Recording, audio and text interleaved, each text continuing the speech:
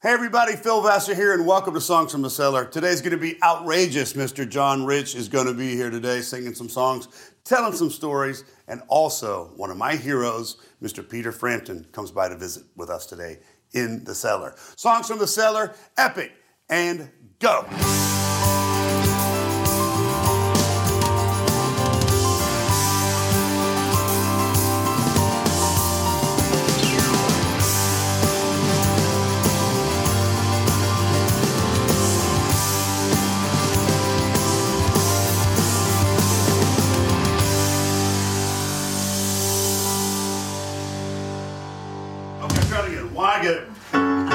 I did it. That was my bad. I did it this last time. And you're so loud. You've had 2 top 10 records in a row with Big and Rich on your own label, which is, to me, fascinating, right. You know, because nobody's done that. You know, it's really interesting. And I mean, it's called Big and Rich Records. I know, for God's it's awesome. sake. I mean, it's now, how did you it's think not of that? like it's not affiliated with another label. There's no right. parent company. There's Right. nothing. Yeah. I mean, our record label is a P.O. box. That's it. But what Kenny and I realized was that on a record label, you know, you're one of the herd, and that label's going to pick, and as they should, in their business model, they got to pick where to put the heat and when to put that heat on that. And there's 15 or 20 artists on there, and, you know, you're me and Big Kenny, and you turn in a record and you go, we want these 3 songs to come out in this time frame. Right. And they go, well, that's not our time frame. Right. Well, what's your time frame? Well, their time frame's way on down the road, and even then, you don't know if you're going to get the focus that you need to make sure all the fans hear it. You know, the fans ultimately decide if you have a hit or not. Exactly. I don't think the label should decide if you have a hit. I think the fans ought to decide if you have a hit. And so Kenny and I both think the same way about that. So starting our own record label, we get to determine what songs come out, when they come out, how long we push them, how we push them, the strategies behind how we promote our music. And we're having more success doing it that way than maybe ever at radio. Because you're focusing on, there is focus. It's you focus. Right, and you get a group of people that are doing nothing but focusing on your music, and you feel the difference. You did right. Your name is Phil, and this is a song that you wrote. Let me get to my Zen place. Okay. This is called a nice little love ditty, I Wish You Were Beer. I love ballads. Ready? Let's do it, yeah.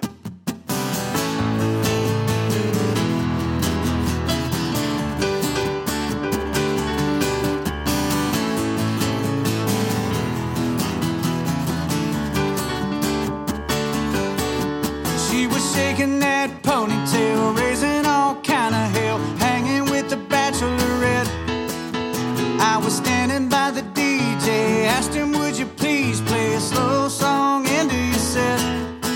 I knew that was my chance.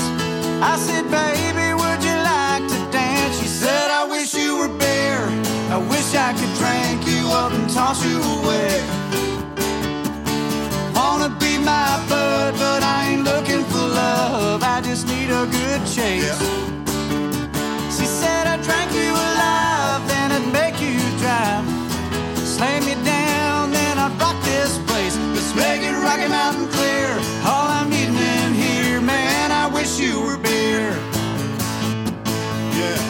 Yeah, now if I was a long neck, it's a damn good bet. She'd have her lips on me. She'd be chugging me down like a blue ribbon round. I'd be the lime in her tea cotty. She said, boy, I bet you'd go down smooth. Light me up like a big blue moon. She said, I wish you were beer. I wish I could drink you up and toss you away. You wanna be my bud, but I ain't looking for love. I just need a good chase. She said, I drank you alive, then I'd make you drive. Slam you down, then I'd rock this place. Let's make it Rocky Mountain clear. All I'm needing in here, man, I wish you were beer. She said, now if you was a Stella, I'd be calling you fella, and we'd be having us a hell of a time. She said, I wish you were beer. I wish I could drink you up and toss you away. Heard that before. You wanna be my bud, but I ain't looking for love. I just need a good chase. She said, I drank you alive, then I'd make you drive. Slam you down, then I'd rock this place. Let's make it Rocky Mountain clear. All I'm needing in here, man, I wish you were beer.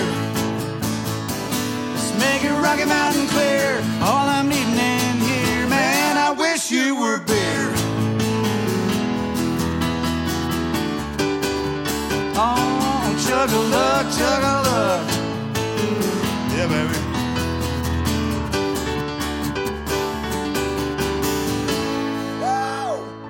Honky tonk. And, you know, it's just, you know, now that we actually get to drink really, really good wines, we're spoiled, dude. What a thing, right? This is it. What's happened to us, Phil? I don't what know. has happened? You've changed, John. You've changed, Phil. See, right on them hit songs You and changed, just forget who you are. Get all snooty and get your own cellar and stuff. But, you know, at the end of the day, Jesus did not turn the water into Dr. Pepper. That's true. So, I mean, I do love Dr. Pepper, though. Well, absolutely. That's how I justified it with my dad. Well, I love you, man. It's so good to Thanks, see you. brother. Thanks again, John. Thank you. Good times. Here's to you guys. Songs from the Cellar. Is this awesome or what?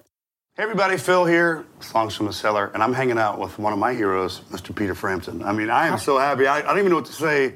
This is like the goofiest thing ever, man, hanging out with you in the cellar today. It's so nice to be here. This is great. Thank you for inviting me. You know, you're amazing caliber in this cellar today, you know, and a singer-songwriter who I've looked up to for forever. You know, me and Jeff, of course, have had long conversations about, you know, the first time we ever saw you play. And, you know, and the cool thing for me is, you know, seeing you in all these arena settings and now you doing this acoustic thing like this. I mean, and you're just now doing this kind of for the first time, so in the last Well, we've been, I started it a little bit over a year ago. We call it the Raw tour, sort of all stripped down. So it's just myself for a while on the show, and then Gordon Kennedy, right, who you'll see here. He's amazing, Gordon. He's wonderful. He's We've known amazing each guy. other for 17 years, and my son, Julian Frampton, opens up for us and does 30 minutes with his writing partner, and then we invite him out 2/3 of the way through the show, and we do a couple of songs with Julian. So it's Wow. we call it the family bus tour. That's pretty cool. That's different from the old days, back in the old bus days, right? I mean, it's a complete different time doing, you know, hanging out with your kids. And I know. You know, and I have a daughter in the business now too that's an artist. It's like, oh my gosh, it's like I did this so you didn't have to do this, right? You know, but it's so fun to see them and their passion and you know, every night, and you get to play shows with them. That's just amazing. You know, you were so young when you started too, though. I mean, I know that. You know, I mean, how you when you first started playing in public? I mean, seriously, you had bands I was on a TV show with the Stones when I was 14. That's crazy, right? It was Ready, Steady, Go for those Brits that will be watching this. But so I'm standing there between Keith Richards and Mick Jagger, you know, when I'm 14 going, I don't believe this. I bet you can't believe it. Yeah, that's amazing.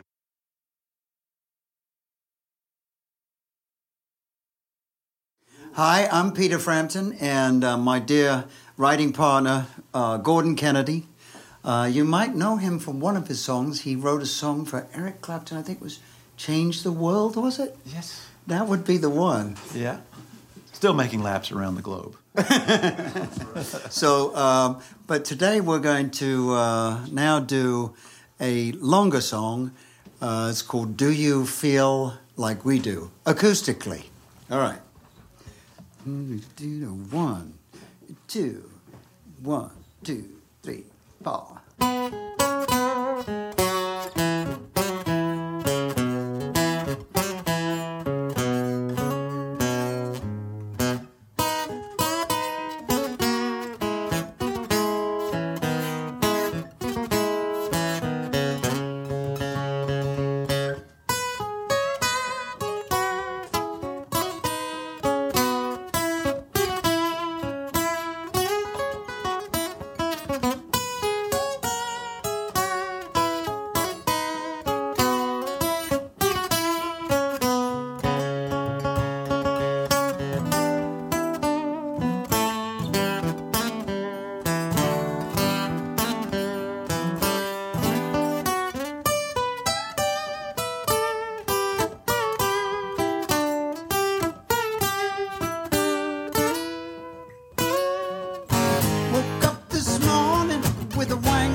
In my hand, whose wine? What wine? Where the hell did I dine? Must have been a dream. I don't believe where I've been. Come on, let's do it again. Do you feel like I do? Do you?